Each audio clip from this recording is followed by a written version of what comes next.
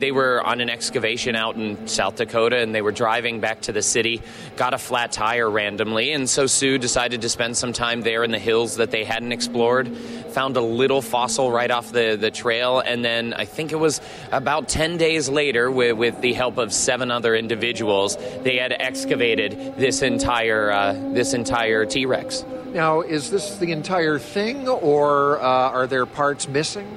Well, as you see it right here, this is it in its entirety, but only about 90% of what you see was found. There was about 10% of her missing, so paleontologists have made some approximations, as you see here. But for the most part, what you see is exactly what she gave us. 90%, this is a pretty good idea, then, of what a T-Rex would have looked like. Oh, exactly right. I mean, she's 42 feet long. She's 13 feet tall at the hip, her highest point. And it's amazing how intimidating a creature like this would be. And the fact that we were able to find such a whole piece is just unbelievable. She was in Chicago for many years and is now on the road. How did the Michigan Science Center come to get her here for this exhibit? Oh, yeah. Well, the Field Museum actually has taken time to make casts of Sue so that she can be spread around the country. So if you go to the Field Museum in Chicago, you'll still see a Sue. She's just a lot safer to travel as sort of a mold of what she once was. But the Michigan Science Center reached out to the Field Museum there because we wanted to share with Detroit this beautiful entity that Chicago has had for so many years. We thought our people were worth it, and so we reached out, and here she is. So now, is this a mold, or is this actual Sue?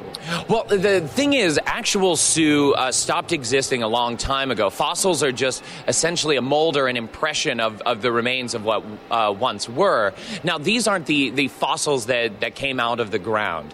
These are recreations of those fossils. As you can see here, some of the things that they've had to do to make her stand upright would be a little too demanding on the original fossil themselves. And preservation was much more important than, I guess, authenticity in what you see. She's she's millions of years old. Yep. About 65 million years old. There during the late Cretaceous period. So right sort of towards the end of dinosaurs. So T-Rex was... I mean, they found her here, so we had T-Rexes that once roamed this part of the world. Oh, yeah. The landscape as we see it now is very different from what we saw before. And we're finding the locations of dinosaurs and the locations of other prehistoric creatures all the time.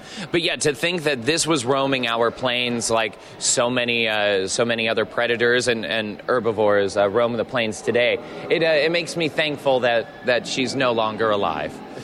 Well, and I suppose one question that a lot of people might wonder is, how is she able to eat with those tiny little arms? That's a great question, and one that we like to answer specifically for our younger members. Well, the arms, we're not sure what their purpose was. We have some basic guesses, but if you look at her skull, you'll notice in the jaw there are some indentations, some little holes, and that lets us know that the front of the snout was probably very sensitive.